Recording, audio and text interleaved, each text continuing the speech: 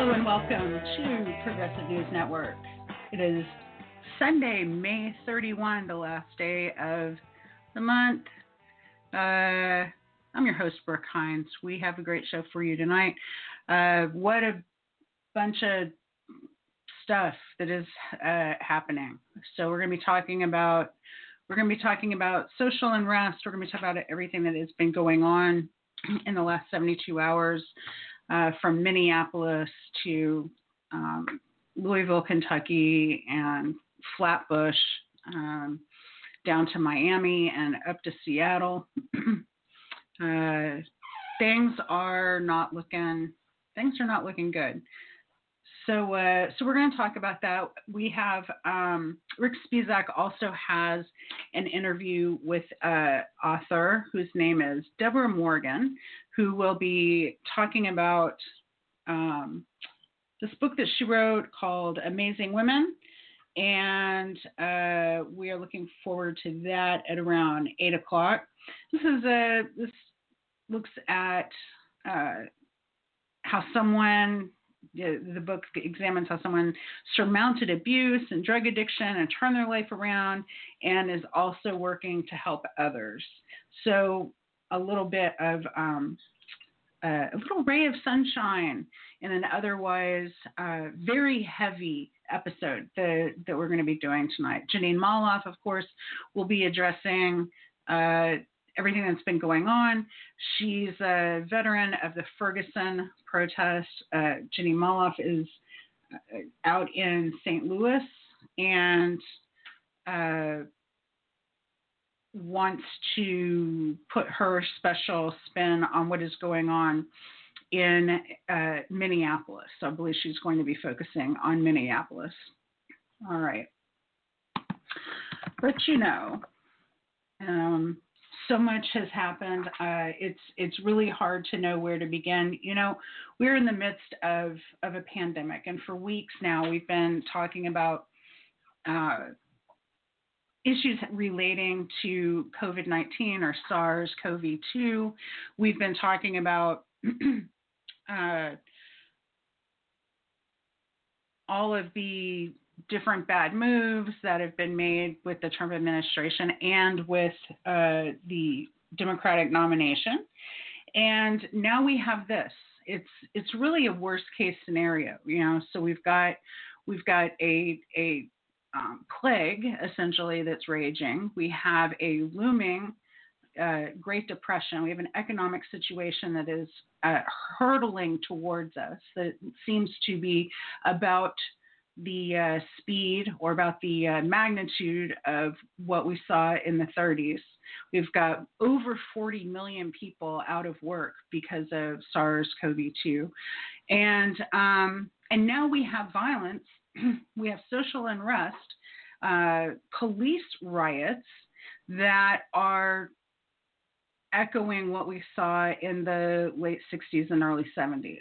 So let's get right into it. A friend of mine on Twitter tweeted this out. Arash Kalari says that this country was infinitely more prepared to go to war against its own people than defend its people from a pandemic. And nothing could be more true. I've been seeing this thought over and over again this weekend where, we've got people in hospitals who are wearing garbage bags because they don't have personal protection. They don't have PPE that they need, the protective equipment that they need. And so they're wearing garbage bags. And people have been contrasting that with what we are witnessing on social media and on television with local police forces that are decked out like military insurgents. These folks are coming to these protests not just ready to fight, but seemingly with the intent to do some damage. And there's actually been reports of police going through parking garages and slashing the tires of every car in the garage. We've seen reports of, plenty of reports of the police forces targeting journalists, just shooting rubber bullets at them. This happened live on MSNBC last night. I've got a clip of the aftermath of that we'll play in a minute. We've seen, this is something that really bothers me. We've seen a lot of reports of police leaving their cars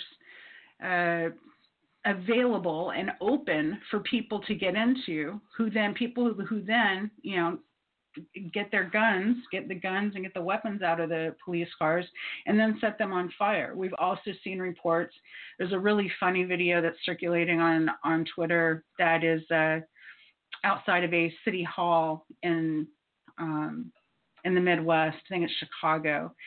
It's a giant pile. Right before the protest, somebody dumped a giant pile of cement blocks. Just like, here, take one, need one, take one, kind of thing. People are getting wise to this.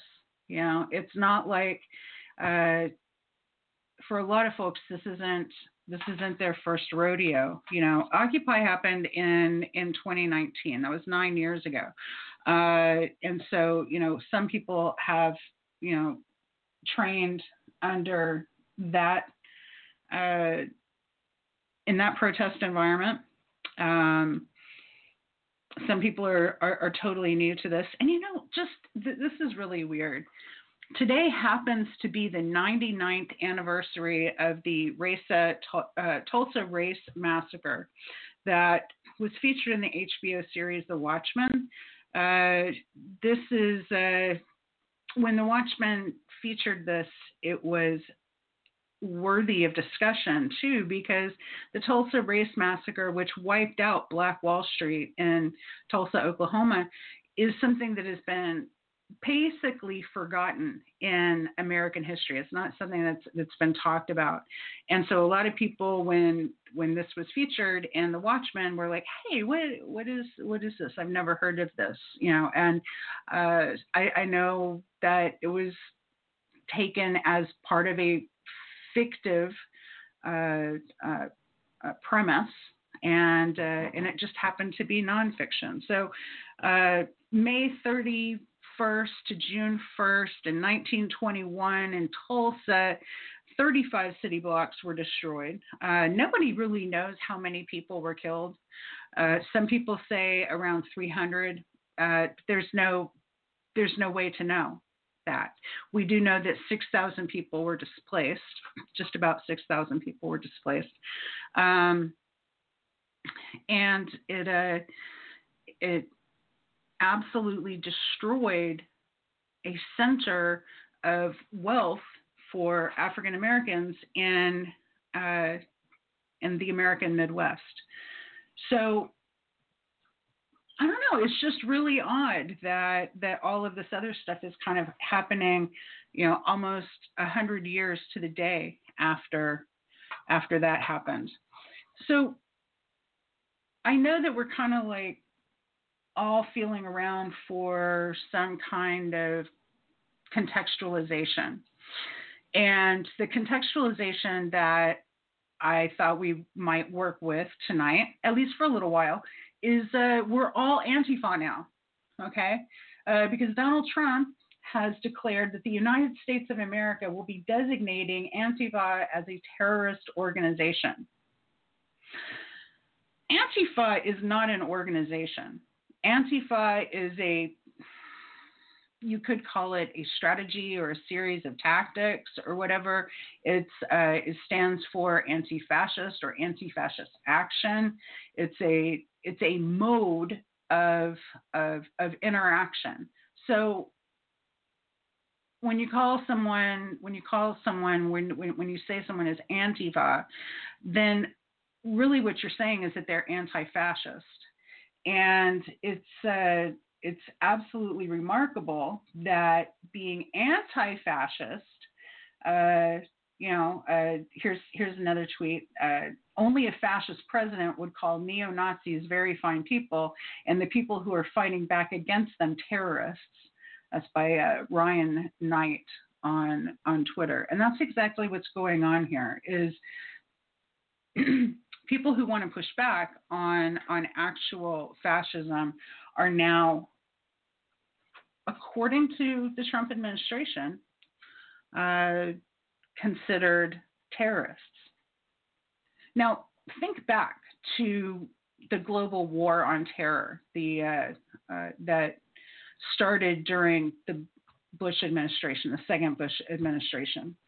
And think of all the ways that the idea of terrorism and the word terrorism was misused and mishandled. And we wound up with people in Guantanamo Bay and in different black sites, people who had nothing to do with the global war on terror. It might have been, in a few cases, we had the drivers of different groups, people who were translators, people who had absolutely nothing to do with any kind of organization, but they were rounded up and brought to torture sites. I think for another reason, I think that served a whole other purpose, because what they did was they brought all of these people, say, to Abu Ghraib and tortured them for however long. And those who didn't die, they either went back into society or their families went out into society knowing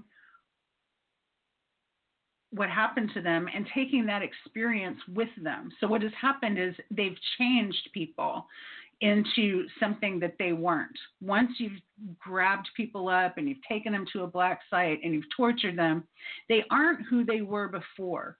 And, now if they weren't terrorists before, then they are now. And so there has been some speculation around the global war on terror and what was going on with these black sites and the way that we centered or contextualized terrorism during the Bush administration. What that did was create the context, create the atmosphere, the environment that ensured decades or more of civil war and unrest in the Middle East that we could then profit from by going back in and doing deals for oil and doing deals for infrastructure through big loans and so on and so forth. What we could be seeing here is somewhat the same. If Donald Trump is saying that he is officially designating Antifa as a terrorist organization, that has repercussions. That has a meaning. Now, it doesn't have a legal meaning. I mean, in a way, what he said is absolutely nonsense because Antifa is an organization, and you really can't find like the president of Antifa and put them away, or the New Jersey chapters of Antifa. That just doesn't exist. But what does exist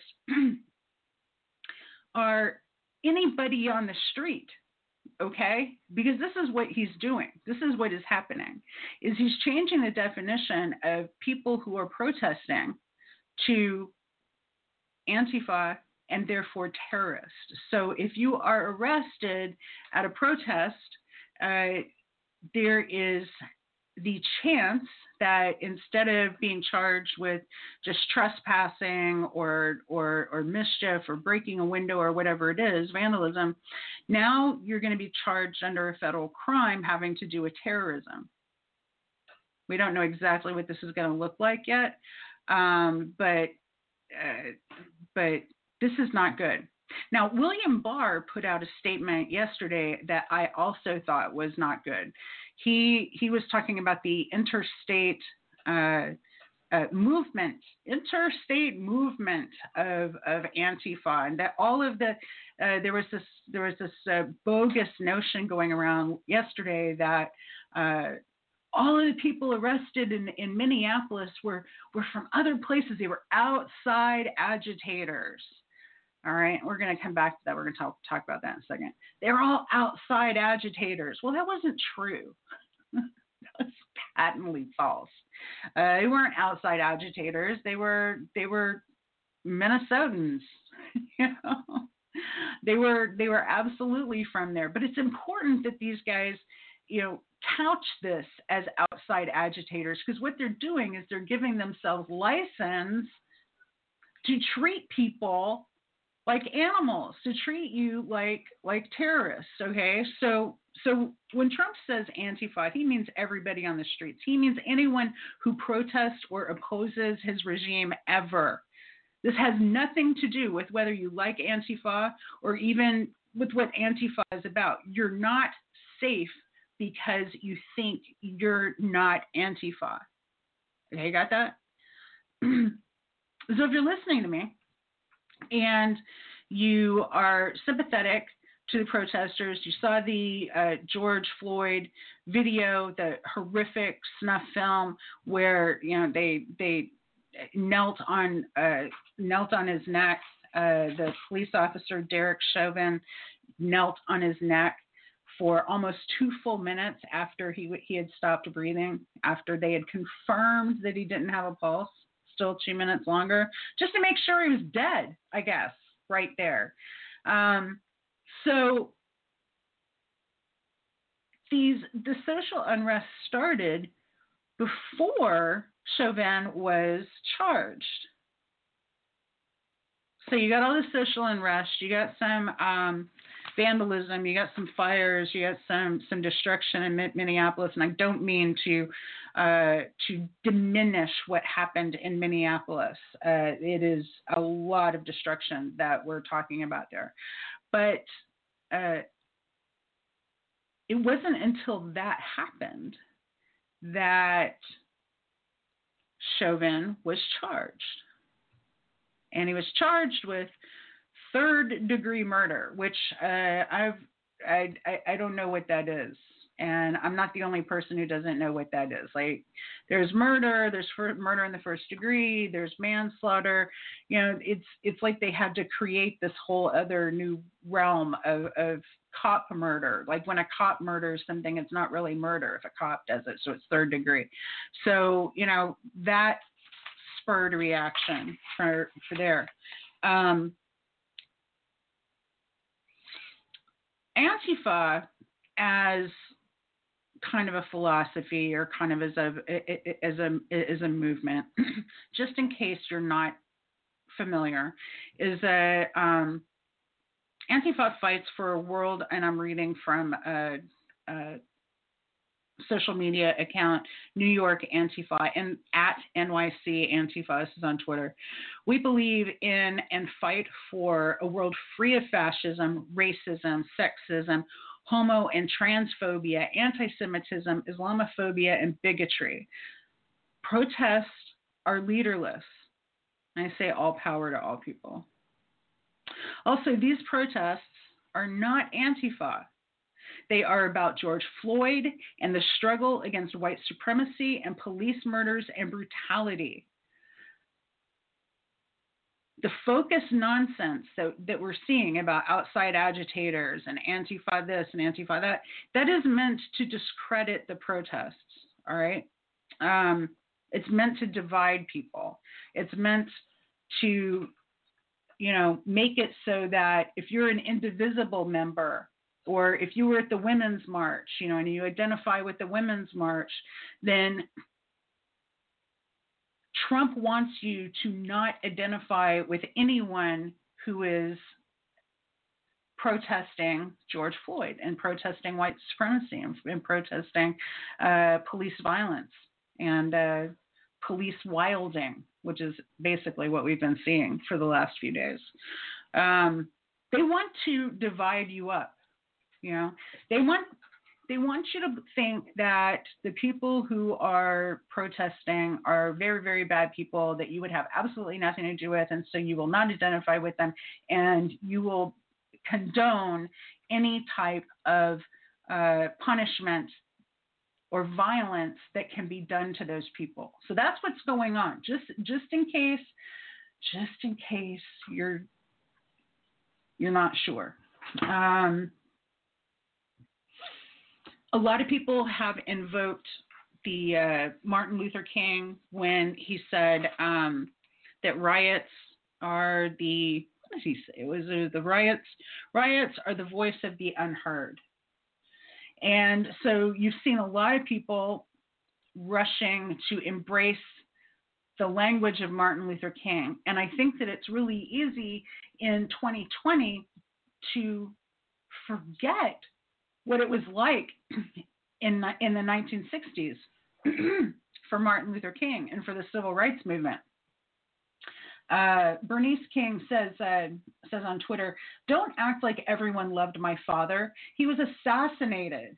A 1967 poll reflected that he was one of the most hated men in America. Most hated. Many who quote him now and evoke him to deter justice today would likely hate and may already hate the authentic King, Martin Luther King."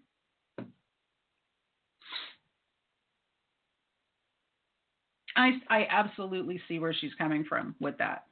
But I'm absolutely glad that people are embracing. And maybe they don't, maybe not everybody has a full, graduate student level understanding of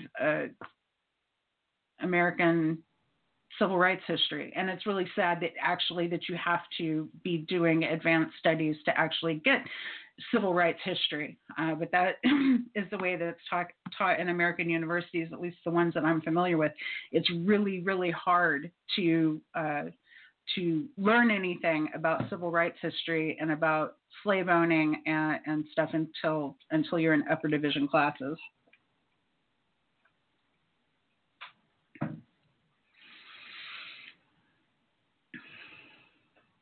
Antifa, like the war on terror, Antifa is being used it's being put out there intentionally vague.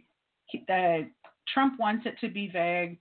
The establishment, the Republican establishment, the law enforcement establishment, it's very important to them that all of this remained very vague so that it can apply however they say it applies. This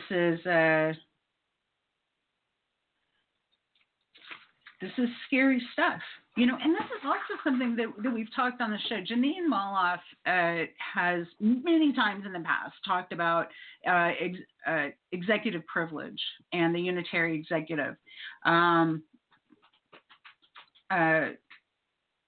When George W. Bush and his lawyers and Dick Cheney started with a unitary executive, I can't imagine that anyone believed in 2008 that whoever was elected president would leave those policies intact. I think all of us believed that we were electing Barack Obama to go into the White House and clean that mess up and not leave this giant door wide open, unitary executive, leave it wide open for the next crazy person to be elected to the White House. Our system, our American system, is based on checks and balances, and so it just flies in the face of the basic tenets of American democracy that the executive branch has as much power as it does, but they do. So one of the things that Obama did with regard to the war on terror and terrorism was he had a policy that he could have any American citizen killed without any charge, without any review, except for his own. And now Donald Trump has that power. If he's satisfied that you are a terrorist, he says that he can kill you anywhere in the world, including the United States. Now, this is from the standpoint of the Obama administration. 2 Obama aides just reaffirmed.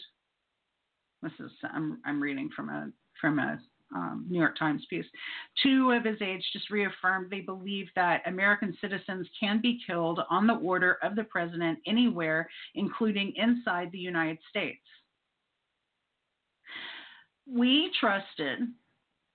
We all loved Barack Obama, and we all trusted Barack Obama was a great guy, and he wasn't going to go around killing people, assassinating people in the streets for political beliefs, because he was such a good guy.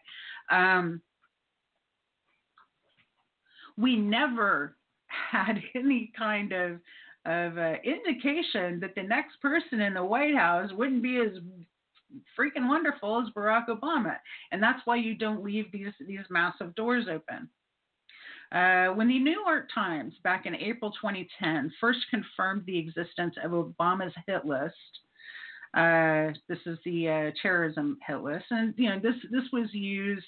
Many people talked about his Tuesday meetings where they went over the kill list and they did all of the drone strikes and stuff. This all pertains to this first policy set out in the Bush administration. First confirmed the existence of Obama's hit list. It made clear just what an extremist power this is, noting, quote, "It is extremely rare, if not unprecedented, for an American to be approved for targeted killing." The New York Times quoted a Bush intelligence official as saying, quote, "He did not know of any American who was approved for targeted killing under the former president." That's under the Bush administration. When the existence of Obama's hit list was first reported by the Washington Post's Dana Priest, she wrote that, quote, "The list includes 3 Americans." This is radical stuff. What Bush did and then what Obama expanded on is absolutely radical. We hadn't seen that in American presidential history up until that point.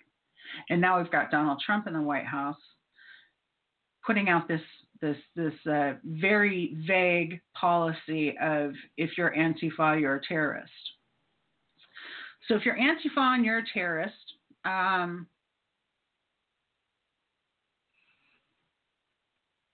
William Barr would like to talk to you. William Barr, the Attorney General, William Barr, put out a statement on riots and domestic terrorism today. So this is a press release. This is a statement that he did today. This is His Honor, the Honorable William P. Barr, said, quote, "With the rioting that is occurring in many of our cities around the country, the voices of peaceful and legitimate protests have been hijacked by violent radical elements. Groups of outside radicals and agitators are exploiting the situation to pursue their own separate, violent, and extremist agenda." He then says, "It is time to stop watching the violence and to confront and stop it. Blah, blah, blah. The urgent work that needs to be done is," he says, "federal law enforcement actions will be directed at apprehending and charging the violent radical agitators who have hijacked peaceful protests and are engaged in violations of federal law, to identify criminal organizations and instigators, and to coordinate federal resources with our state and local partners. Federal law enforcement is using our existing network of 56 regional FBI Joint Terrorism Task Forces, JTTF. You're going to be hearing a little bit more of that on the news for quite some time. This is gobsmacking. It was reported in The Nation yesterday. Ken Klippenstein got an exclusive. It appears that he got a whistleblower to divulge some information that the U.S. military is monitoring protests in 7 states. Now, this is This is so different from, just calling in the National Guard when there is trouble in a city. That's not what this is. He says, U.S. military is monitoring protests according to the Defense Department and Defense Department documents obtained exclusively by the nation. In addition to Minnesota, where a Minneapolis police officer killed George Floyd, the military is tracking uprisings in New York, Ohio, Colorado, Arizona, Tennessee, and Kentucky. Tennessee and Kentucky, really? According to a Defense Department situation report. Notably, only Minnesota has requested National Guard support. The documents were originally stored on a blah, blah, blah, blah, blah. This is how they got the documents were not classified, and then they were classified. So this is kind of hinky. The person who got the documents and passed them on to Ken Kilbenstein is ostensibly, and they go to great lengths to point this out, was ostensibly operating as under the law because they weren't classified for a while. And then they were moved to a classified server. So it goes to great lengths to say that. One document pertaining to the Minnesota National Guard describes one operation's purpose. It is, quote, augment Minnesota State Patrol civil disturbance operations with a show of force. Further down, it shows, these memos show that National Guard members have been authorized for, quote, weapon status red, meaning that their magazines are loaded, but the safety is on. They've got the safety on. The document seems particularly concerned not just with harm to civilians, but also potential damage to property, which it refers to several times. For example, the assessment line notes that the Guard will, quote, ensure the safety of citizens and property, unquote.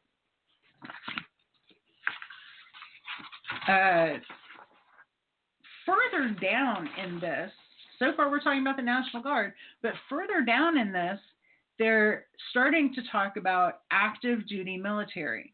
In addition to the National Guard, Trump has reportedly considered deploying active duty military. Benjamin Haas, a D.C.-based attorney with expertise in national security law, stressed the dangers of this course of action. He says, even if involving the active duty military is legal and the circumstances on the ground demand further resources, it may not, this has got to be the understatement of the freaking millennium, it may not be wise as a matter of policy and optics to put military active duty on the ground in Kentucky or Tennessee. None of this is good.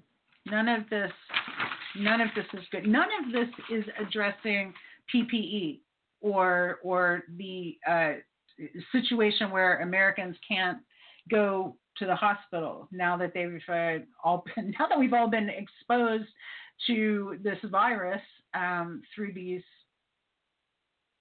protests. We've got 40 million people out of work and counting.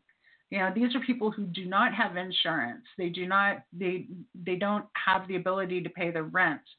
This is all of these stresses and all of these heightened contradictions in these material conditions.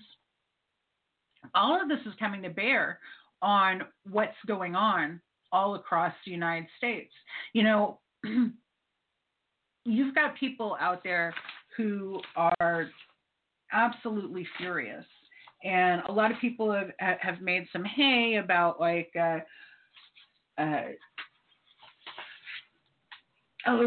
there's lots of white kids out there and white suburban kids. I've heard that over and over again.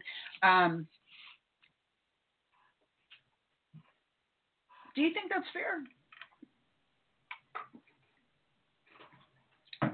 Do you think it's fair to say that if you're not black, that you don't have any right to a sense of outrage at social injustice. I don't.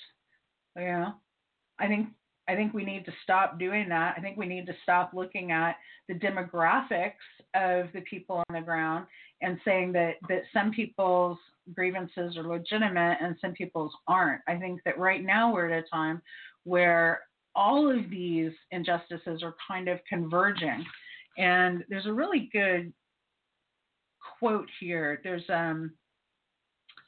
Margaret Kimberly was on Katie Halper's podcast yesterday or the day before. And I'll get that link and throw it up in the show notes. But she did.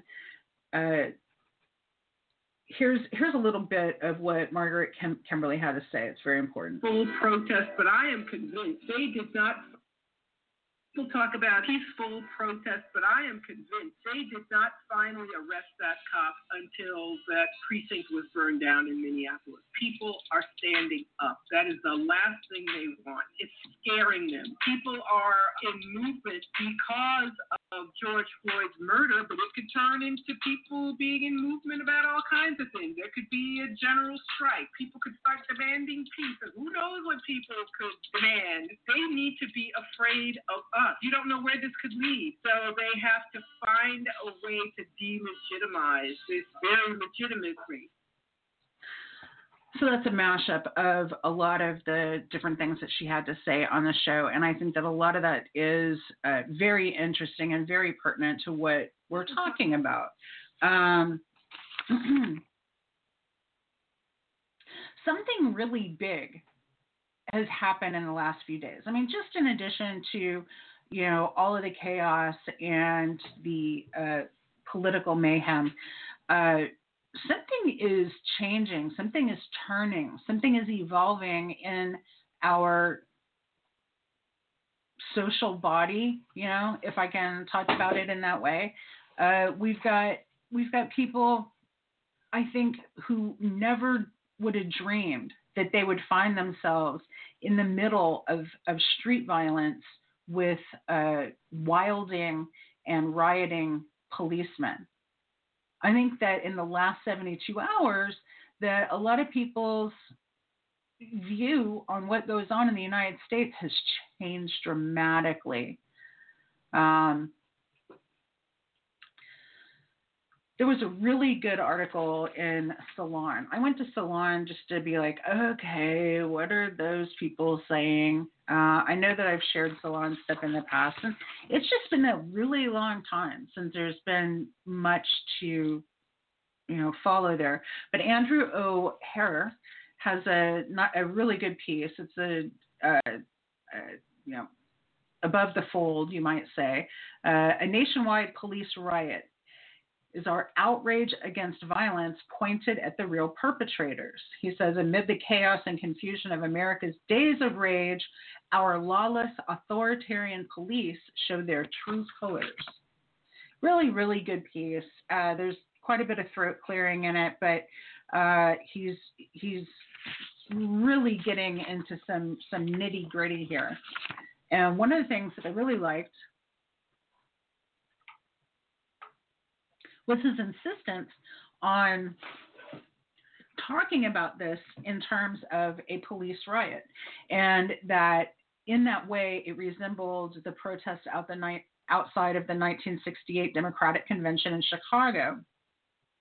This was reported in the Washington Post and elsewhere that what happened in Chicago during the convention, and this is kind of funny because, you know, people have been talking about the Democratic Convention in 2020, and before COVID came along, there was a lot of speculation as to, you know, whether a contested convention could lead to the kinds of unrest that we're seeing in all over the place now.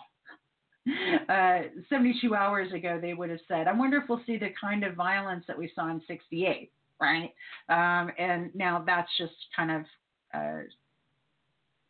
you know, we have moved right past that. We've blown through that finish line right there.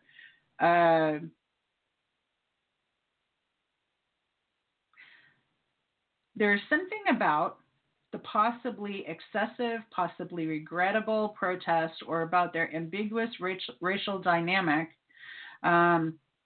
issues that until Saturday seemed to dominate the chattering class of social media discourse. It is about America's police, which increasingly resemble a lawless, authoritarian third force, largely unconstrained by political leaders, heedless of their own supposed rules, and internally compromised by far-right or white supremacist ideology. That's some hardcore stuff. He says the mask has been ripped off from American law enforcement as an autonomous national institution that observes no laws beyond its own internal tribal codes. We must face the threat directly rather than tiptoeing gingerly around the monolithic power of police unions, those FOP guys, while engaging in airless, hair-splitting debates about the ethical dimensions of what disenfranchised people are doing in the streets. He says he's not trying to contextualize this, but he is. I mean, whenever we write about something, we're putting it into a context. He's not trying to do that bad kind of contextualization where he's taking a issue of violence against African Americans and reappropriating that for another use. That's not what he's doing here. We're staying within that particular context. And he says that his point is that George Floyd's death was not just another shocking individual tragedy or another far too clear illustration of the problem of police violence and police racism. It happened when it happened after 3.5 years of a corrupt and criminal president who thrives on vicious racial discord and has eagerly tried to demolish the federal government from within and undermine the already crumbling infrastructure of democracy, which is what we just basically talked about with unitary executive and stuff. It happened after most of the country has been under lockdown for 2 months because the corrupt and criminal president has so spectacularly failed to respond to the worst viral pandemic of the century. It happened after 100,000 people have died and perhaps 40 million have lost their jobs. And when it's clear that the death and illness and economic devastation have overwhelmingly and disproportionately affected lower income Black and brown people in our cities who are also, and this is the big important part, these people are also disproportionately likely to be essential workers who cannot protect themselves by staying home. Now, this is one of the reasons why when I see these gatherings of protesters and, you know, it looks like there's like a lot of, you know, white middle class kids out there, I'm like, hell yeah, solidarity, you know, like they're not staying home. They're not staying home to protect themselves. They're not staying, you know, within the confines of a hermetically sealed apartment out in the suburbs. They're actually going out and standing alongside the communities who are experiencing this loss. And so he goes on and he talks about the demographics. Let's see. If you feel compelled to construct a hierarchy of righteousness based on zip code or skin color, or to suggest that white activists, anarchists or otherwise, have no right to feel outrage about George Floyd or social injustice or the condition of America, then go right ahead, he says. If we refer to Martin Luther King Jr.'s famous comment that riots are the voice of the unheard, then I would suggest that the range of people who now feel unheard in contemporary America cannot be contained to any specific demographics. Holy shit. That is spot on. We're all feeling this right now. And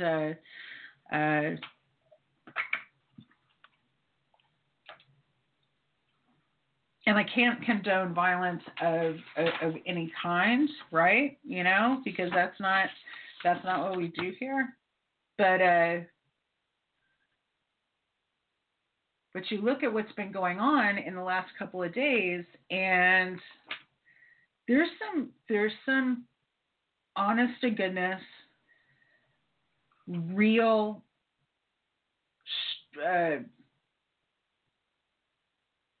strains of stuff coming out of this. I can't think of the word that I'm looking for. It's really, really clear that the police are, they don't give any kind of fuck about whether they're filmed committing crimes.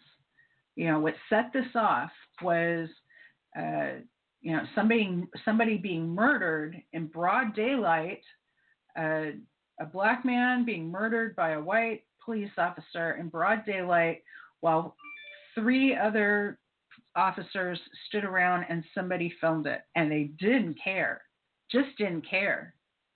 That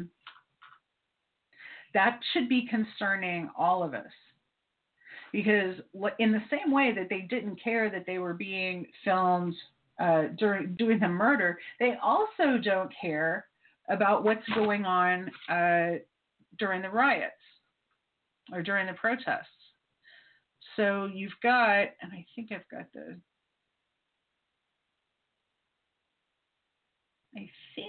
the clip here. Maybe I don't.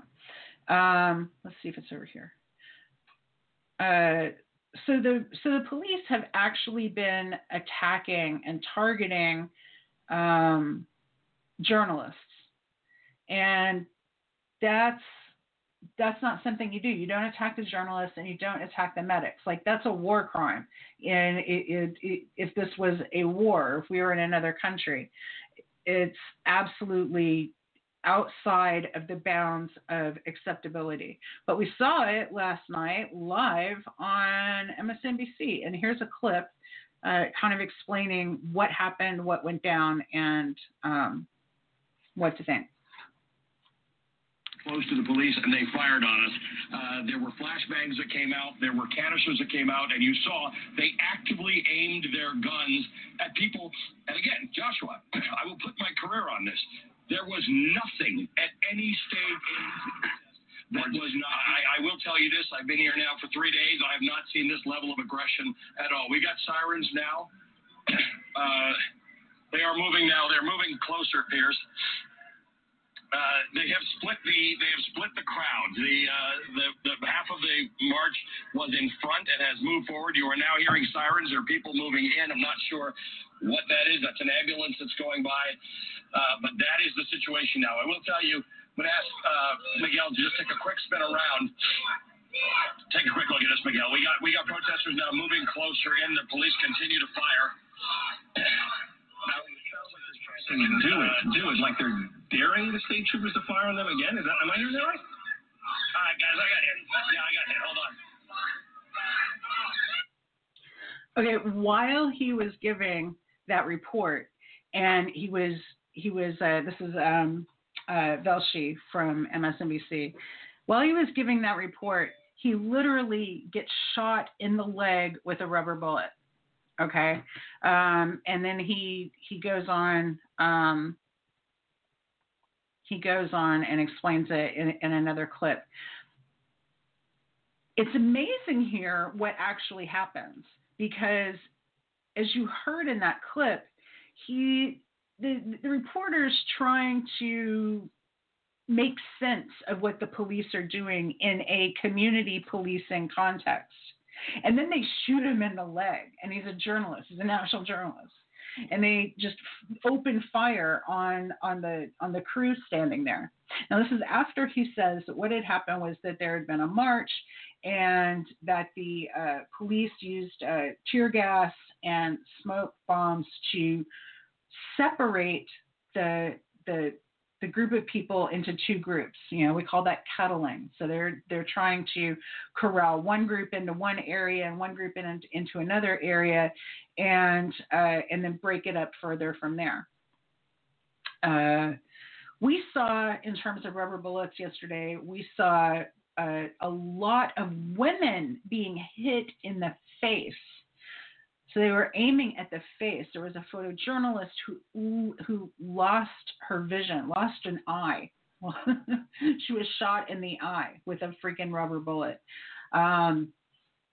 A lot of people are saying that the police are literally aiming for your face, and they're actually seem to be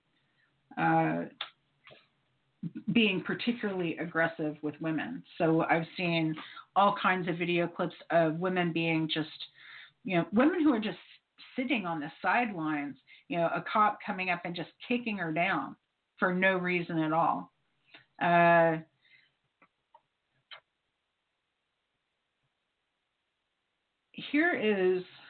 This is the last thing I'm going to share before we go into the little lighter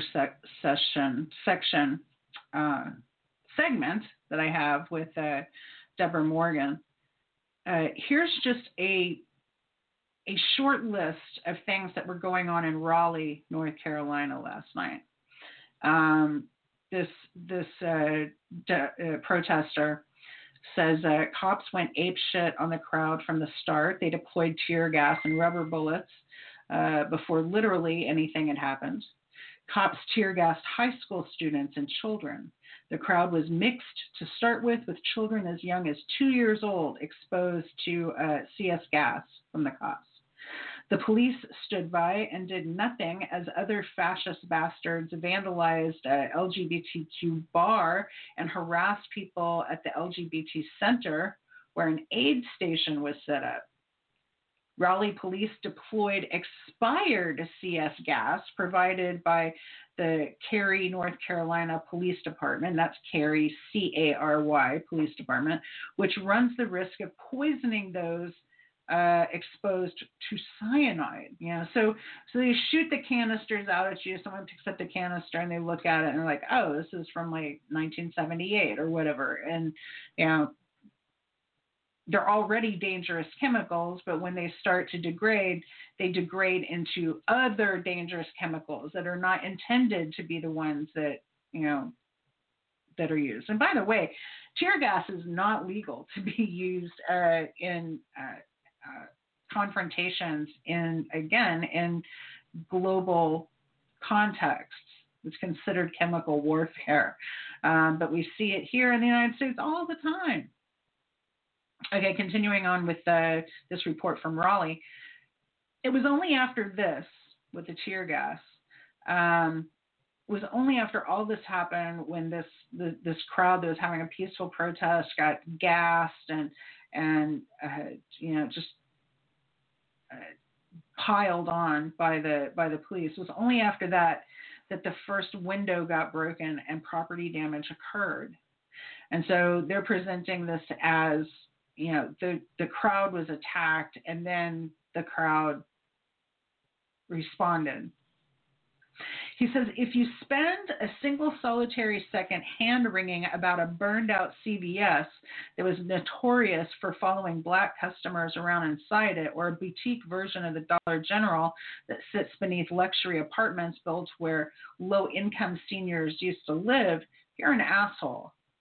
If you concern troll about how you support the protesters but don't like how they're protesting, you're a double asshole. And if you're fine with Raleigh Police Department going jackboots out on mostly peaceful crowd from the jump, I genuinely doubt your humanity. Last night was the beginning, but it will not be the end. None of us are free until all of us are free. And no, we cannot vote our way out of this, which is really sad, because, you've got the mango mangler over on one side, and then you've got, nothing will fundamentally change on the other side.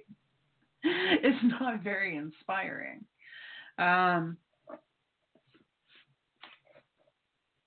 So much has changed in just the last few hours, just the last few days.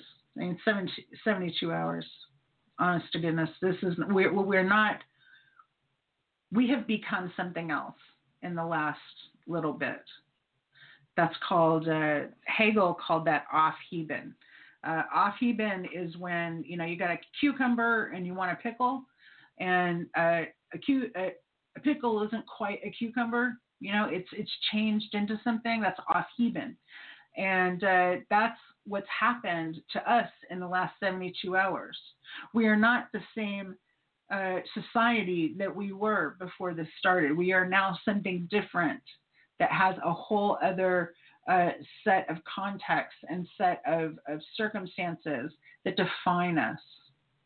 And we don't even know. We have the uncertainty of not knowing what those circumstances are. All of this is up in the air. All of this is changing by the minute. And we'll keep you posted. I hope you stay posted. And I hope that you continue to get your news from places other than the television. Maybe just keep that on in the background while you read or go through social media. It's very important that we are turning our eyes towards voices that are actually giving us the truth, and it's becoming more and more difficult to find. Okay, so just to review, we've got federal law enforcement is going after protesters, smearing them all, putting them all under this one label of Antifa, calling them terrorists. Now they are legitimized to do anything they want to these people under the rubric of terrorism. That includes NSA spying. So they've also said at press conferences that they are doing that they're intercepting communications of people at protests. So maybe exercise, if you're going to a protest, maybe exercise some operational security and leave your phone at home. Maybe just leave it in the car or something. Just exercise a little bit more caution than you normally would. We're going to take a little break from this heavy stuff. We've got Deborah Morgan. Let me make sure that's right. Deborah Morgan, who is talking about a different kind of transformation in a more positive way. And we're going to do palate cleansing with this. And then we will be back at 8:30 with Jeanine Molloff. All right, you guys, take care.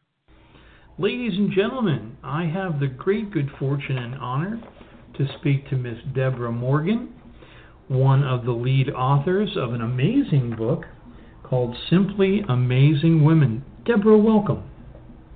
Thank you. Hi, how are you doing? This is a second appearance, if I'm not mistaken, because you are one amazing woman indeed. Even before the book came out, you were an amazing woman. So many people these days, they have excuses. Cut themselves so much slack, and they do, whether it be destructive behaviors or they harm others.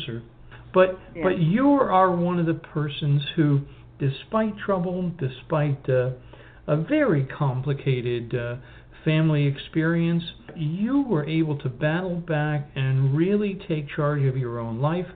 And that alone, my friend, is absolutely remarkable. Deborah, this is so wonderful. Tell us a little bit about yourself. Well, let's see. If I tried to share, everything, I will be doing an autobiography titled Trapped, and that will go into it a lot more. But I was adopted by my grandmother. I was not raised by my mother. My mother was extremely abusive, and I had, siblings that she had after me. She just didn't want to be a mother at that point. In fact, with me, she never wanted to be a mother, And so basically I was forced to recognize her as my sister throughout my life, and her kids as my nieces and nephews. That alone begins a line pattern, and so that's why I bring it up. you learn to lie. Sure. You're in a dysfunctional lying environment, and you are also in an environment where you don't have any control. Mm-hmm. So I would not have control of my own life and the things that, that happened that might be, say, life events that could have sent me possibly to another direction. Mm-hmm. Positive things. And negative things as well. But, so when I got to be a teenager, I'm done with not rebelling. I started drinking at, 8th grade. Wow. So, yeah, we would we would mix all kinds of alcohol in a mayonnaise jar, and walk to school and drink it, and which is pretty bad, when you got vodka and wild turkey and in the same thing. It just it doesn't do much for you. But that was the first time I got drunk, and after that there would be many, many, many more. So by the time I got to be in high school, I was carrying a bottle of alcohol under the seat of my car when I was old enough to drive. And I was just, seriously, I was probably the most rotten teenager in the world.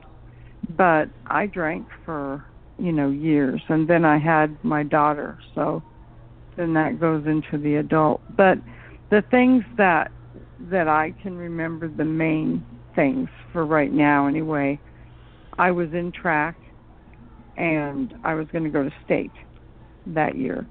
And my grandmother, we got in trouble at school for having alcohol, and they didn't pull me out of track at school, but she did. And I mean, even my coach called and said, she's going to state. She's the only distance runner we've got, Yeah, I really wish you wouldn't pull her out. And, of course, I begged and pleaded. And she wouldn't do it.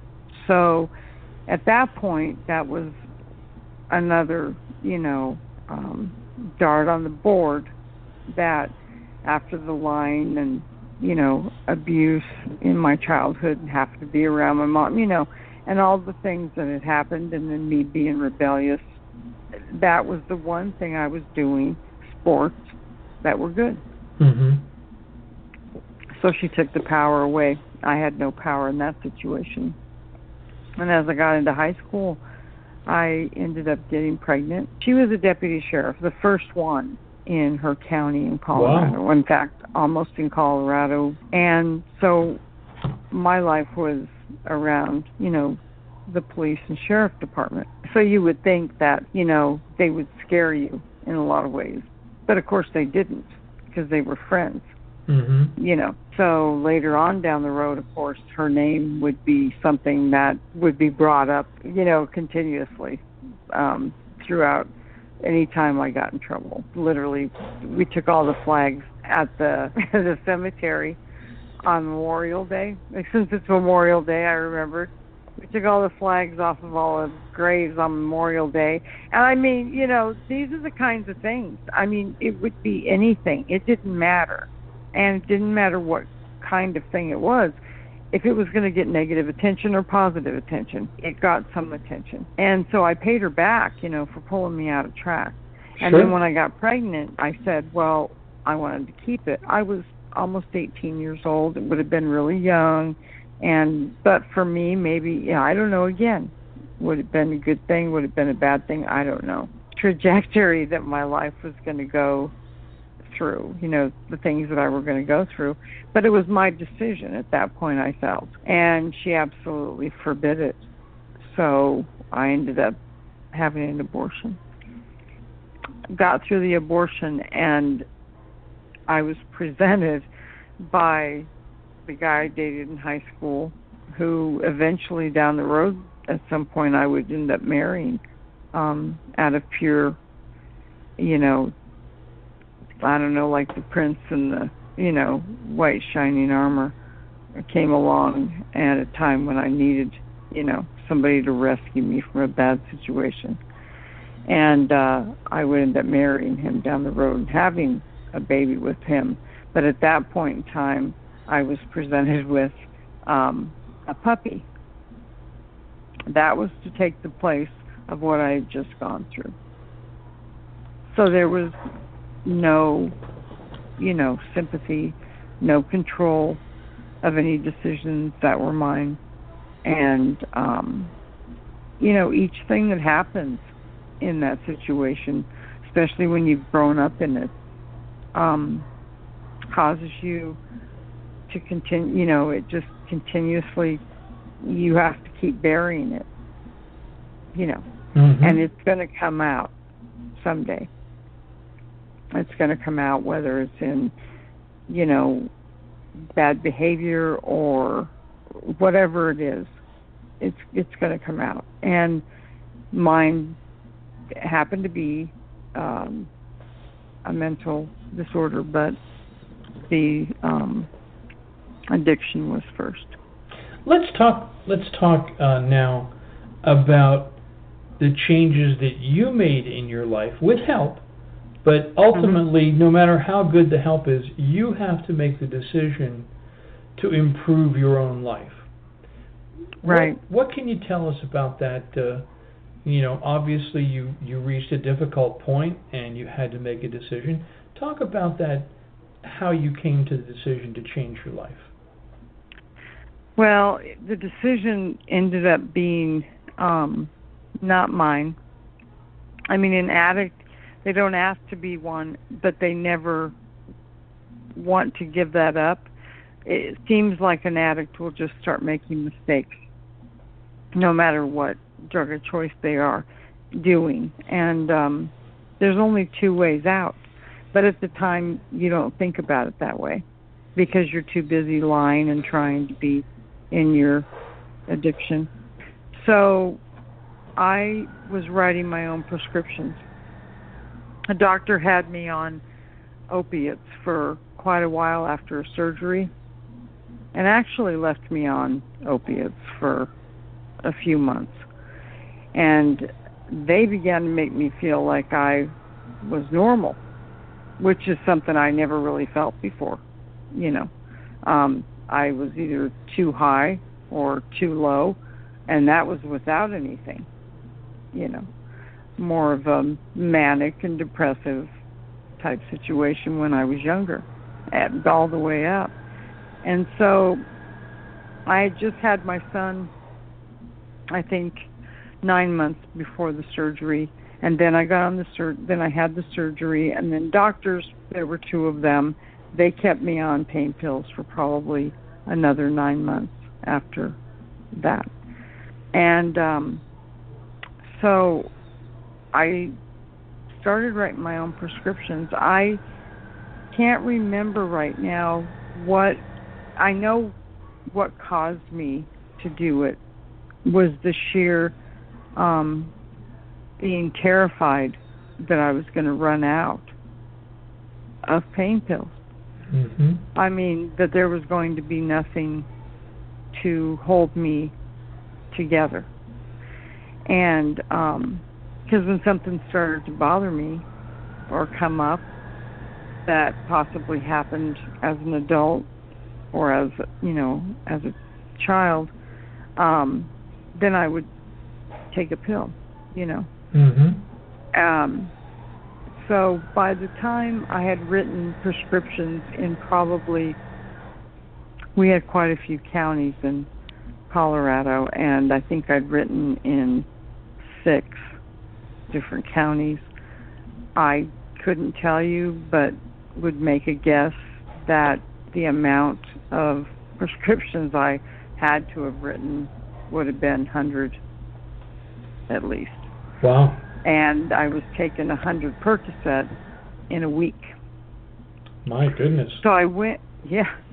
So, in those days, they didn't have watermarks on them. They didn't, send you to the pharmacy with a prescription where they could double check it. And they didn't really double check it. I mean, this is back in, the early 90s. Mm-hmm. They just weren't You know, it was like that wasn't something that they saw very often, if any. And so I just started writing. I wasn't afraid to write them. But then I started to get to the point where I didn't realize it, but I was making small mistakes, you know, whether it was through body language when I went to the pharmacy and it looked kind of suspicious, or whether it was a pharmacy that did start checking, or whether it was just me, you know, doing something dumb that was part of the, you know, something that I'd always done, but I didn't realize I made a mistake. And so fixing my life was going to come to me because they allowed me to leave the store with a prescription. They called the cops. They got my license plate number. And probably, I don't know, 4 or 5 weeks later, they showed up at my door in the evening and asked me, you know, was that the car I drove and everything. My husband had no idea for the whole time. And this was the same person that had gotten me pregnant in high school. We were now married. And I had a little boy and had been doing this for probably, I don't know, a year and a half. And you hide bottles everywhere, places that you know where they are. But, I mean, you never lose track of one pill, you know, especially when you have to write prescriptions and keep track of those and all the lies that you tell yourself and everybody else. And so when they came, they said, we want you to come down and do a writing sample. And so the next day I had to, you know, get an attorney and, you know, I was going to go down there and he explained what could happen and it was a felony and, you know, the whole thing. And when I got down to the sheriff, you know, the police department in a completely different county than where I live,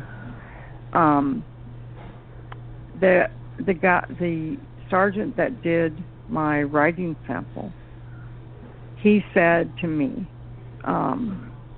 he said, I know that you have written more prescriptions than just this one.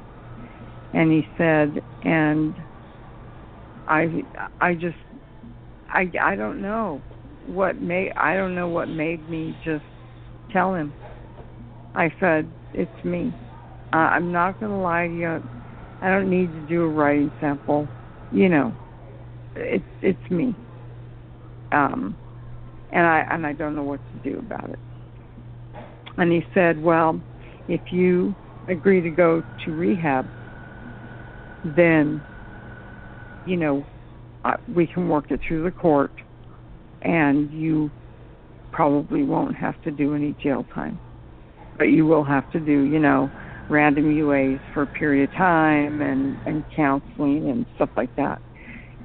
And so that was the person, that was that one person that always comes around that just said and gave me a chance. And I took it. And so many people don't. And then they end up dead, you know, or stuck, or in a worse position, or losing their children, losing their families, losing everything, you know. So this is when you found the energy, the enthusiasm, and the support to turn your life around? Basically, when I went in there, when I got there, as an addict, well, you know, you're still thinking, even if you don't know you are, you're still lying. You're lying to yourself. You're still, you know, in that same behavior. You don't change just because you say you're going to go to rehab. And so when you get to rehab, the last thing you do is take your drug of choice. It doesn't matter if it's alcohol, if it was heroin, if it was whatever. Mine was opiates, so of course, you know, I took 3, you know, Percocet and said, okay, here we go. And, you know, when you walk in, it was great. It was a place that was connected to a hospital, and it would end up being a place that I wouldn't want to leave, you know, and I would continue to go back twice a week for longer than I was required to. And after I got into court, I had to go through all that before I actually, you know, was able to go into rehab. But it was quick. I mean, they didn't waste any time. So I was probably in rehab 4 or 5 days after I was supposed to give a writing sample. And the judge said, you need to complete your rehab, and after that you need to do UAs for, you know, I think it was 1.5 years, and you need to go to aftercare, you know, of some sort for 1.5 years, I think. Same thing as the random UAs.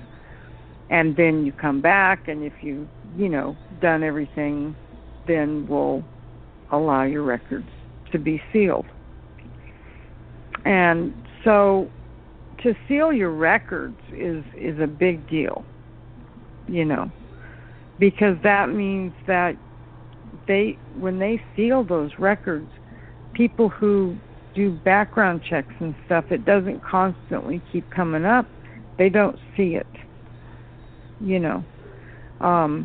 I was arrested, so they might have seen that for a period of time. But when I got to rehab, I thought to myself, oh, I can get through this. I mean, this place looks great, you know. It was really pretty, and it looked really nice. And they came over, and they went through my bag, and I couldn't have anything.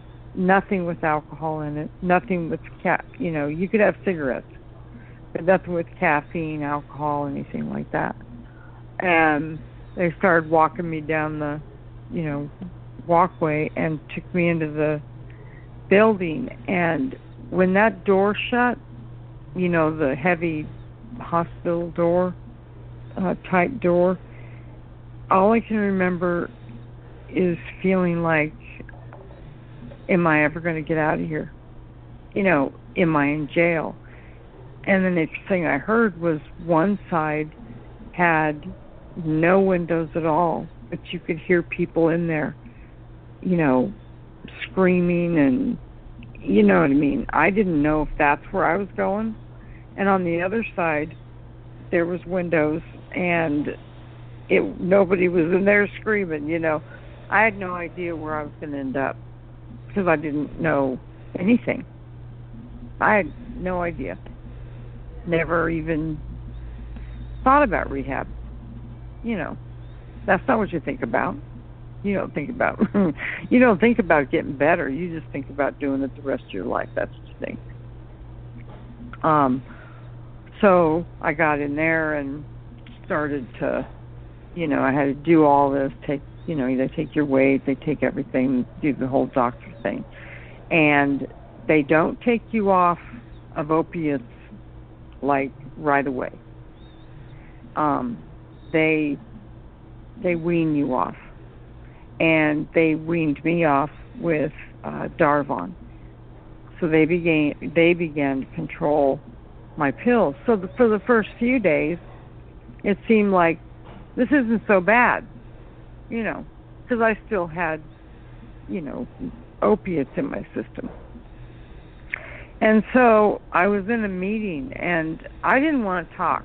I didn't want to participate. I didn't want to do anything.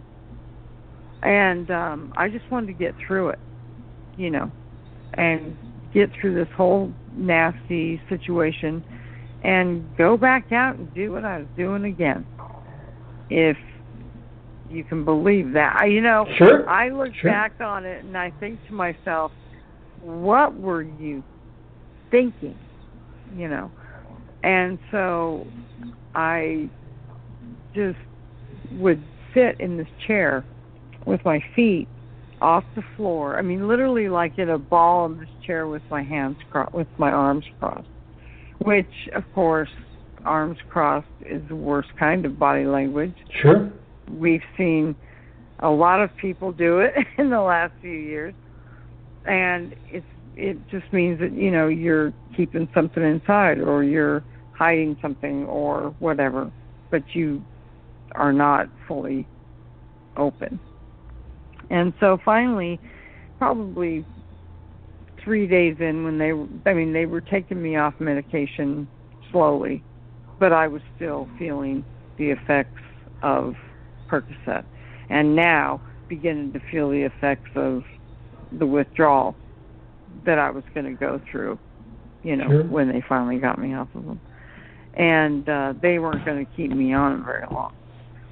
So they kept going around the room, and everybody would tell, what they had done and how they felt, or they would ask them questions, or they would get on them if they didn't answer a question honestly.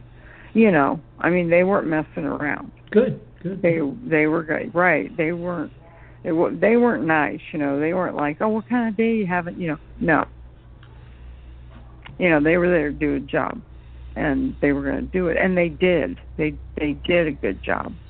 And with most everyone, they at least left there clean, and a lot of people I would continue to see after. It was all this time.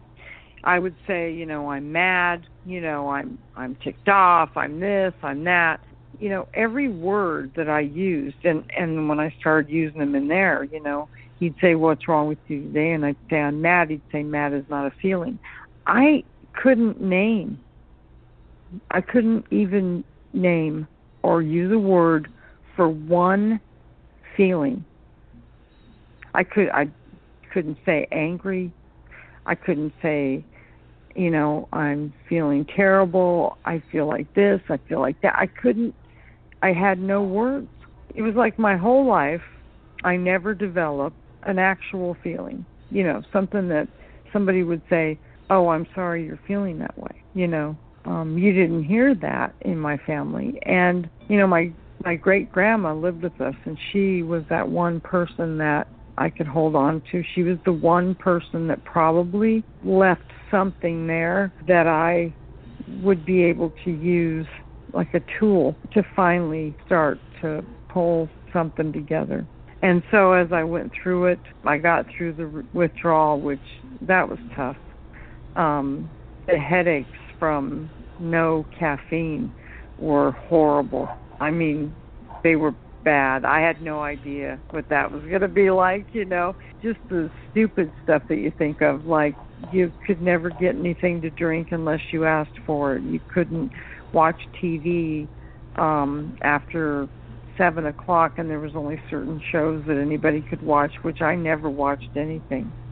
I spent a lot of time out on the patio, which was nice to have. But during the time, you would end up going to an AA meeting and listening to the people stand up and tell their story. And, you'd meet people that were going through the same thing that you were going through. Maybe it was alcoholism, maybe it was not alcoholism, but it didn't matter. There was NA people from Narcotics Anonymous, and there was AA people, and, everybody in there was going through some form of what I was and had been where I was. And they all understood. So finally, I had all these people who understood. And now I was starting to learn what feelings were.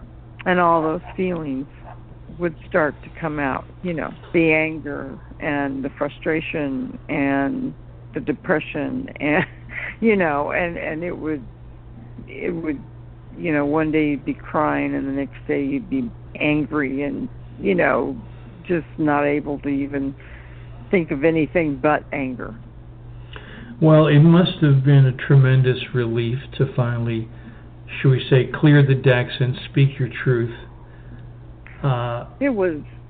Well, that's it was wonderful. Nice to know who I was. Yeah. I was never going to really know that. And seriously, up until the time that I was 54 years old, I finally got rid of that last, kind of like a bunch of wheat, that last group of things that were still hanging on, like abandonment issues, stuff like that. Mm-hmm.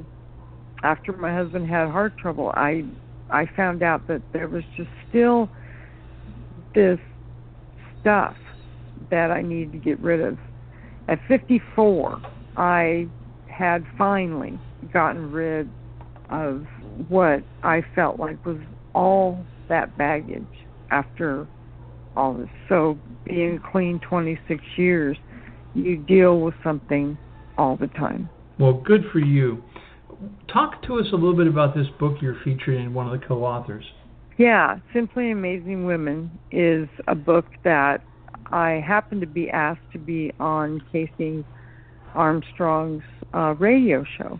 It was WMAP, and I've been on quite a few radio shows and talking about this or fibromyalgia, which I have now. And at the end of it, they brought up the fact that they were doing a book.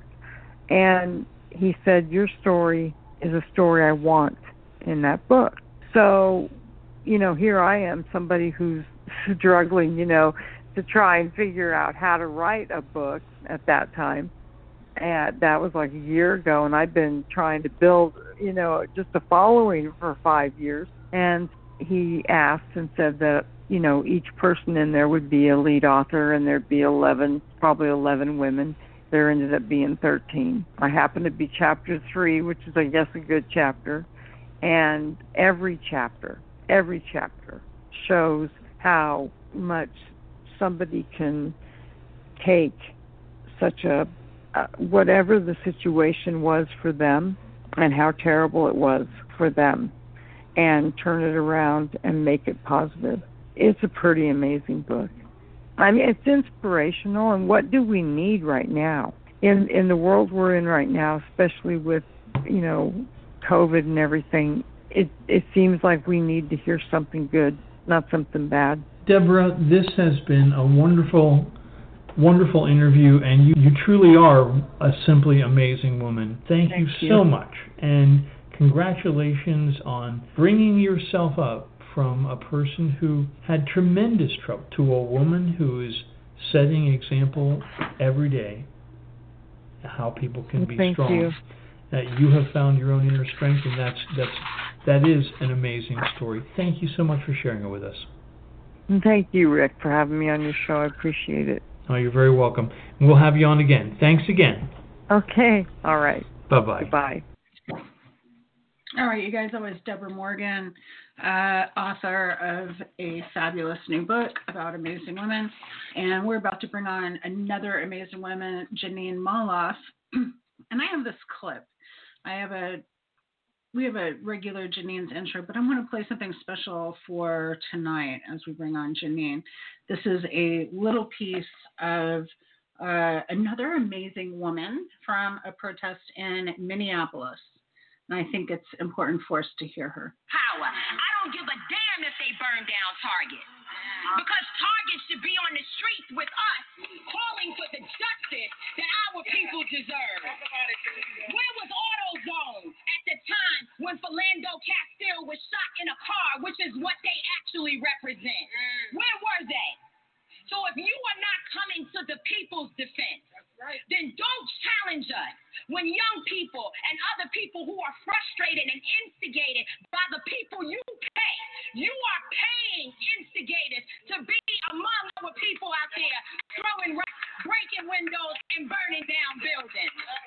So young people are responding to that. They are enraged, and there's an easy way to stop it. Arrest the cops. Charge the cops. Charge all the cops. Not just some of them, not just here in Minneapolis. Charge them in every city across America where our people are being murdered. Charge them everywhere. That's the bottom line. Charge the cops. Do your job. All right, guys, that was amazing activists out of Minneapolis, and we've got Jeanine Molloff on the line. Jeanine, how are you this week? I'm surviving. I'm just going to start in on my report because we've had protests here in St. Louis, too. Again, being home to Ferguson, it's nothing new to us, unfortunately. By now, the entire globe is once again familiar with the mass protest in the U.S. following the police murder of George Floyd. specters of Trayvon Martin, Tamir Rice, Amadou Diallo, Eric Garner, Alton Sterling, and Michael Brown flood our mass consciousness as the silent majority of white society hopes this latest episode, if you will, of mass grief and rage blows over. As a white ally, I'm disgusted by the systemic injustice and the accompanying equally systemic indifference to the daily humiliation and violence suffered by communities of color, especially the black community. Unfortunately, the police have yet to face any meaningful accountability for their systemic brutality, and the white majority either doesn't seem to care or is too cowardly to defend our black brothers and sisters. So the St. Louis Post-Dispatch did a big article on how protesters in St. Louis blocked the interstate highway for hours, and that was overnight, and it was updated. So basically, protesters in St. Louis, several were Ferguson activists and veterans of Ferguson, took to the streets and early Friday night and into Saturday morning, and they were protesting in solidarity with this latest police murder of George Floyd. And we all know the story by now. He couldn't breathe. The knee was on his neck. St. Louis protesters blocked a highway for 3 hours, Interstate 44. In downtown St. Louis, you can actually access multiple highways, and this is the one they chose. And then there was a fire that was started in the road, and a few people broke into an Amazon Prime truck and a FedEx truck. One individual climbed in the FedEx trucks, in between the FedEx trucks. They had two trailers, and unfortunately that individual died as the truck drove away, and this was around 3 a.m.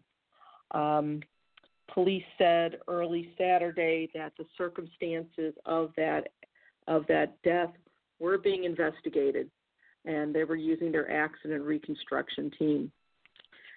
So there was a man on Twitter who said he witnessed the man's death, and also that several protesters tried to rescue the victim from the truck as the truck drove away.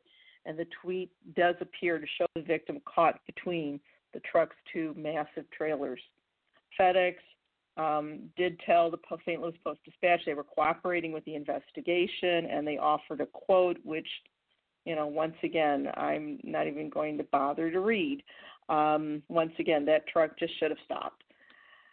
So basically, we have this march, and really a lot of whites are scratching their heads, and they claim they don't understand because they don't want to understand. This march here in St. Louis, as well as all over the U.S., was to basically bear witness, once again, to racist police and the age-old police-sponsored, what can only be called genocide of the black community. And one of the leaders in the St. Louis protest was Reverend Darrell Gray, who I know, he's a wonderful man, and he was quoted saying, quote, "It's not just about Minneapolis, but it is because St. Louis is Minneapolis. It's about everywhere with racist police," end quote. Now in Ferguson, a group gathered together, and they were going to watch the Minneapolis protest, that is, on the wall of a building with a projector. One person, Yvonne Oliver, was quoted saying, "I have nephews and it could have been any one of them," end quote. And Yvonne Oliver also said, quote, in terms of the officer being arrested, quote, "I think that charge was just to appease us, thinking we would quiet down. What about the other 3 officers?" End quote.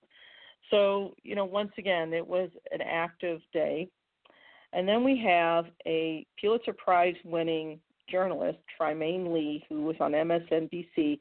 And when Chuck Todd asked him about the situation in Minneapolis as he was covering it, he basically just told the truth. He didn't stick to this idea of false objectivity. He told the truth about policing in America. He basically said that there's never been a time when police came into white communities and attacked people for the crime of breathing. And he challenged Chuck Todd, as well he should. Now, getting through to that, we all know this story.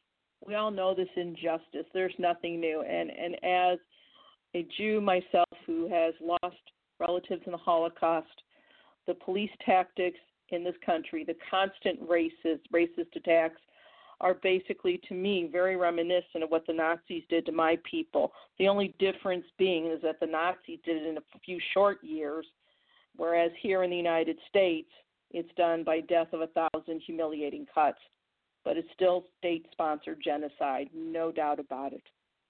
And we cannot remain silent and not help our black brothers and sisters. So, again, there was some more reporting in The Guardian, and this one it was The Observer, and basically the title by Tom McCarthy, Police Violence in America, 6 years after Ferguson, George Floyd's killing shows little has changed. And it's true, little has changed. Once again, this idea that this officer could put a knee on Floyd's neck as a man is saying, I can't breathe, and his crime was he allegedly tried to pass a counterfeit $20 bill. How in the world is that worthy of a death sentence?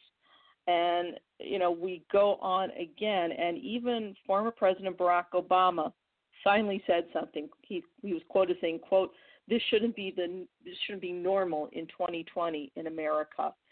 And, he was alluding to another incident where a white woman in Central Park threatened to call the police on a black man who just, happened to be a bird watcher. Obama was quoted further with that incident saying, quote, we have to remember that for millions of Americans, being treated differently on account of race is tragically, painfully, maddeningly normal, whether it's while dealing with the healthcare system or interacting with the criminal justice system or jogging down the street or just watching birds in the park, end quote. The fact is this, Barack Obama unfortunately helped add to this climate. When a Harvard professor was attacked by police for trying to enter his own home, President Obama then had a beer summit. I'm sorry, I wouldn't have attended. Once again, we have this constant replay. Why in the world should people of color have to placate whites that are racist? They just shouldn't. And this is the part that a lot of whites just plain don't get. Van Jones said something that was stronger. He said, quote, the world witnessed a lynching, end quote. And it's true. That is precisely what this was. Nothing has changed. So now a lot of whites are going off on Facebook and other places and complaining that it doesn't justify burning down buildings. Well, this didn't happen overnight. That's the thing. This is something that this civil unrest has been percolating and boiling over for decades now because communities of color, especially the black community, has been forced to suffer daily just for existing and to be abused daily just for existing. So now we have to look at what we call broken windows policing, which Bill Bratton in New York City really pushed. And basically, there was an article by Justin Peters in Slate. It's called Loose Cigarettes Today, Civil Unrest Tomorrow. Broken windows policing is this idea that you get on people and you give them a rough time and you abuse people, especially lower income people and minority populations, to prevent other things from happening. So basically, broken windows policing is a policy of state-sponsored terrorism against lower income people and especially against communities of color. There is no other way to put it. And again, the title of this article, Loose Cigarettes, is because Eric Garner was murdered by a police officer for selling loose cigarettes by themselves, which were untaxed. There is no excuse for this. This is just a continuation. I would maintain that the Civil War and the days of slavery never truly ended. They just evolved or morphed into something that was a bit more subtle, but it's still there. Now, the broken windows policing is based on a writer and a professor, a political scientist named Edward Banfield. And basically, Banfield wrote this book in 1970 called The Unheavenly City, and then a revised edition, The Unheavenly City Revisited. And Banfield basically was speaking in 1970 to the alleged urban crisis with high crime rates, riots, white flight, He said liberalism was to blame. Keep in mind, the oppressive government we now have can only maintain if they maintain fear in the white majority. This country is still majority white. My home state of Missouri is like 95% white. So once again, there's no mystery here. And Banfield has not only a racist, but a classist argument that somehow the poor are immature, undisciplined, and inferior to the wealthy. And this argument lets the wealthy off the hook when they pay slave wages and abuse workers.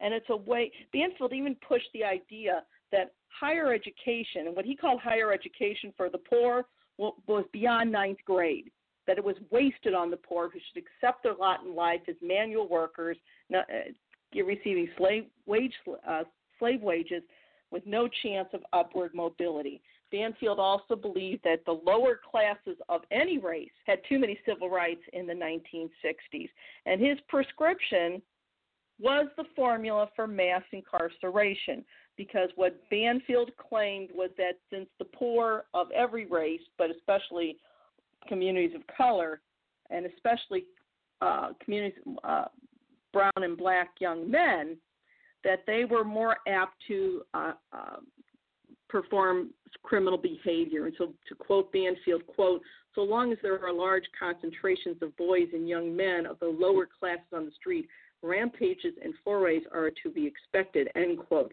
And so he went on to say, quote, there are individuals whose propensity to crime is so high, that no set of incentives that is feasible to offer to the whole population would influence their behavior.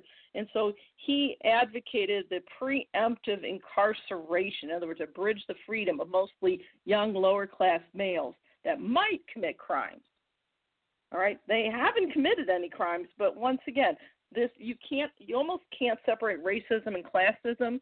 But unfortunately, the victims of racism suffer more because they carry their identity with their physical appearance, whereas somebody who's of lower economic caste can disguise themselves. As I've said many times before, there are two groups of people in this nation that can never escape this constant abuse, and that is communities of color and women, because both groups carry their identity with their physical appearance. And so Banfield went on to advocate for broken windows, and one of the things was basically force people out of certain neighborhoods. Here in St. Louis, there was an evangelical minister who did do a lot of good. He ran a homeless shelter, and he was forced out of downtown with his homeless shelter by, ironically, a socially liberal Democratic mayor, because the gentrified classes didn't like having people that were basically very poor and homeless nearby their loft apartments. So broken windows policing is an agent of bigotry. There's no other way to put it. All right. Now, we have to also understand there was a book and an article written by a man named Paul Butler, who was a former prosecutor, a black prosecutor, and he wrote the book called Chokehold, Policing Black Men. And he was quoted saying, quote, if police patrolled white areas as they do poor black neighborhoods, there would be a revolution. And he said that U.S. justice is built to humiliate and oppress black men, and it starts with the chokehold. And the chokehold is where they grip your neck so tight that it restrains breathing. And if you're left in a chokehold for more than a few seconds, you will die. There's no doubt about it. Now, there was a case in 1976 where Adolph Lyons, 24-year-old black man, pulled over by 4 L.A. police officers. He had a broken taillight. The cops got out of their squad cars. Guns were drawn. They ordered Lyons to spread his legs. He put his hands on top of his head. After they frisked him, he put his hands down. One cop grabbed him and grabbed his hands and slammed them against his head. And then the police officer tackled Lyons, placed him in a chokehold until he blacked out. So when Lyons actually came to, he regained consciousness. Here he was lying face down on the ground. He'd soiled his pants, and he was spitting up blood and dirt. And the cops gave him a traffic citation and left. So Lyons sued the LAPD, about the issue of chokeholds. So the case went all the way to the Supreme Court. This shows what the SCOTUS thinks. The case of Los Angeles v. Lyons. The Supreme Court denied Lyons' claim, and basically the majority of the court said, because Lyons couldn't prove that he would be subject to a chokehold anytime in the future, that he had, quote, no personal stake in the outcome, end quote. Now, there was one dissenting voice, Justice Thurgood Marshall, who was the first black man, African-American, on the Supreme Court, and Justice Marshall wrote, quote, it is undisputed that chokeholds pose a high and unpredictable risk of serious injury or death. Chokeholds are intended to bring a subject under control by causing pain and rendering him unconscious. Depending on the position of the officer's arm and the force applied, the victim's voluntary or involuntary reaction and his state of health, an officer may inadvertently crush the victim's larynx, trachea, or hyoid. The result may be death caused by either cardiac arrest or asphyxiation. An LAPD officer described the reaction of a person to being choked as, quote, doing the chicken, in reference apparently to the reactions of a chicken when its neck is wrong, end quote, from famed Justice Thurgood Marshall. There is no excuse for this. Hillary Clinton spoke out about this too. She allegedly once asked a room filled with affluent white people to try and imagine how they would feel if they were treated by police and judges the way blacks are treated. How would they feel if police patrolled white communities the way they do poor black neighborhoods? She said there'd be a revolution, and she was right.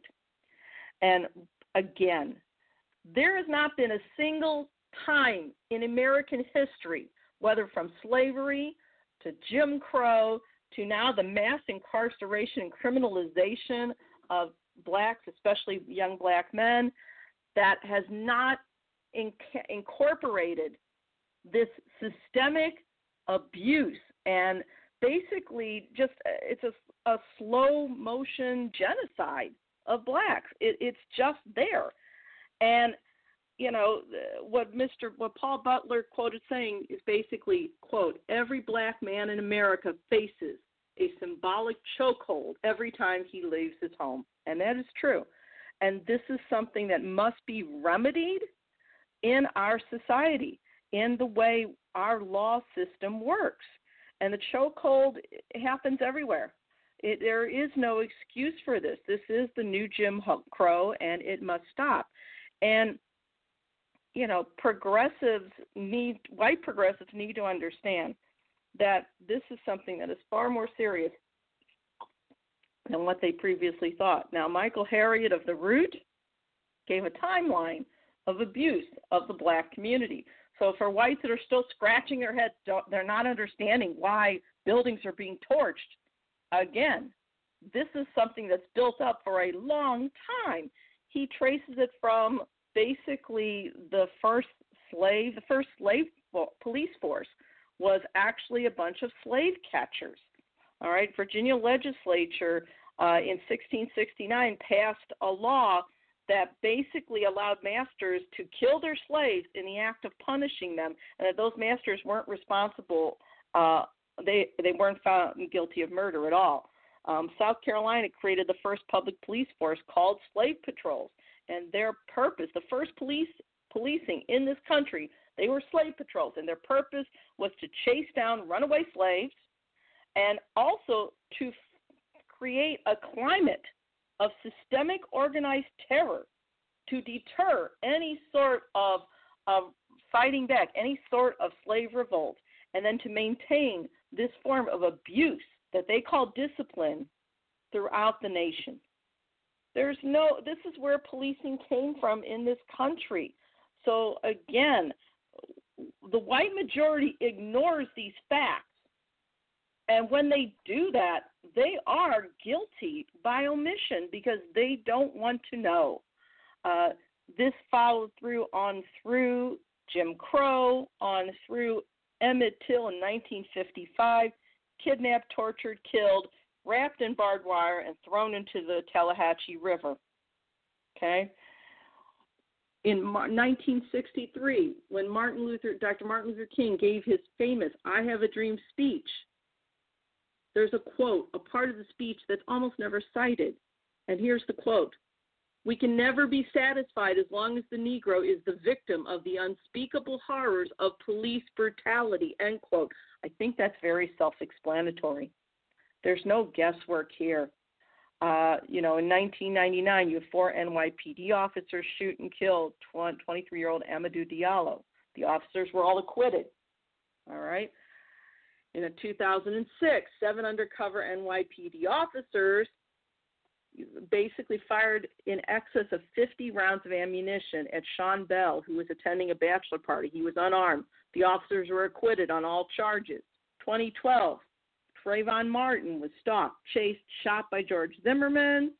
Even though Zimmerman was told to leave the teenager alone after he called 911, Zimmerman was arrested, but he was later acquitted of murder. It goes on. 2014, New York PD officer Daniel Pantaleo killed Eric Gardner. Pantaleo has never been convicted of any crime. Here in Ferguson, Officer Darren Wilson shot and murdered 18-year-old Mike Brown. Wilson was not charged with a crime. That was basically where the prosecutor couldn't figure out how to indict him. That's ludicrous. All right. 2015, Freddie Gray was arrested. He carried a knife and he died from injuries while being transported to jail. It goes on and on and on. You cannot shut your eyes to this, and yet the white majority does just that. And here's the thing. You've got Alex Vitale, who is a sociologist that wrote an article in the Guardian, and he basically said the answer to police violence isn't reform. It's defunding. The fact is, all the bias training in the world and the body cameras and community dialogues isn't going to change the culture. And part of the problem is that we have pushed all these social needs onto police departments. And the result is that we've basically defunded the schools, defunded mental health programs, defunded job programs for youth, defunded social services, defunded public transportation. We've defunded any sort of legal assistance. And as a result, the police get all the other money. In Minneapolis, they implemented all sorts of reforms. They even wrote a report which focused on procedural justice, both internally and externally, to basically show off all the alleged reforms that they had implemented. Not a single reform worked. And this speaks to the difference between procedural justice versus substantive justice and the mission or the function of policing. There's an assumption by many whites that police are neutral and that they just enforce the laws. What's the problem? And the fact is there's a lot of laws that are inherently racist, and we don't question the validity of these laws, such as the war on drugs. You know, why should an affluent white man get off with just a rap in the knuckles for doing some lines of cocaine, where a young black man who does some crack, 20 years to life in prison? We have to look at questions of substantive justice. We cannot ignore this any longer. We also have to look at the militarization of police. The fact is, even local activists in Minneapolis have such groups such as Reclaim the Block, Black Visions Collective, and the MPD 150 are calling on Mayor Jacob Frey to defund the police by $45 million and to send that money and those resources into what they call, quote, community-led health and safety strategies. Right now, the Minneapolis Police Department takes up approximately 30% of the entire city budget, and that's a big part of the problem, because right now they've been diverting money into the police department when it needs to go into the communities. In conclusion, the racism seen in America's police force reflects the demands of America's racist leaders.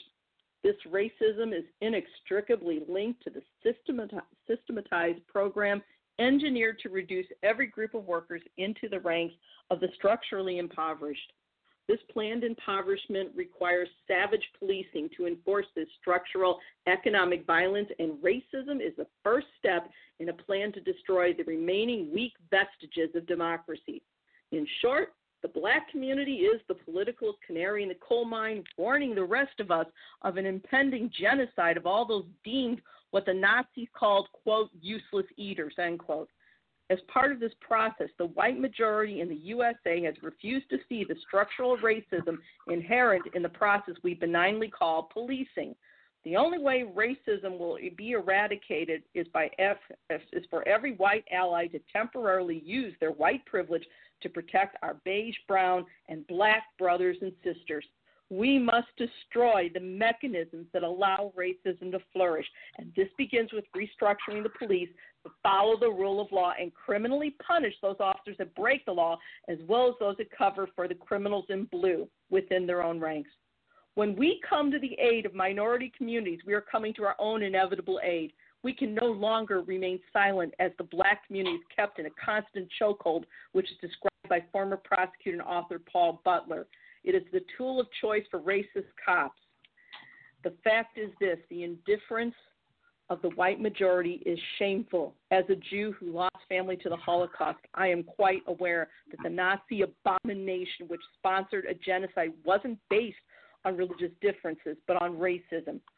Jews were not considered white. I can't help wondering if my people had rioted, perhaps 6 million wouldn't have had to die. We have a moral duty as allies, as decent human beings, to support our black brothers and sisters. Or as Auschwitz survivor and Nobel laureate Elie Wiesel once said, there may be times when we are powerless to prevent injustice, but there must never be a time when we fail to protest. And that's my report. Wow, thank you so much. That was some powerful stuff. And, I wanted to add to, it seems like I was having a look at major news feeds, and it does, I mean, not to overstate this, but at least the media is picking up the context and the narrative about the police rioting and the police violence.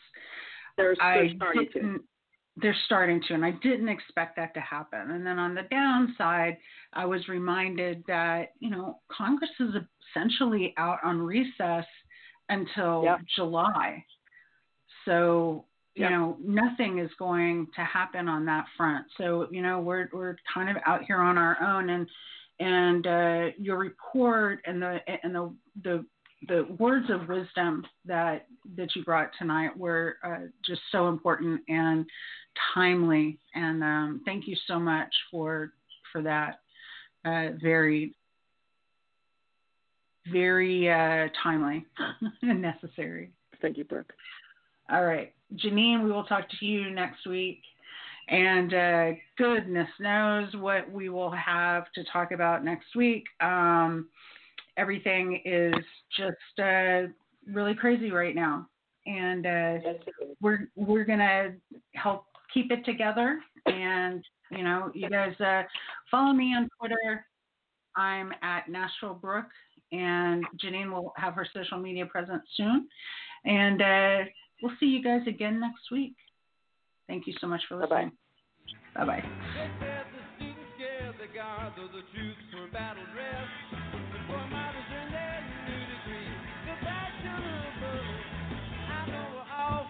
But useless wars and racial strife.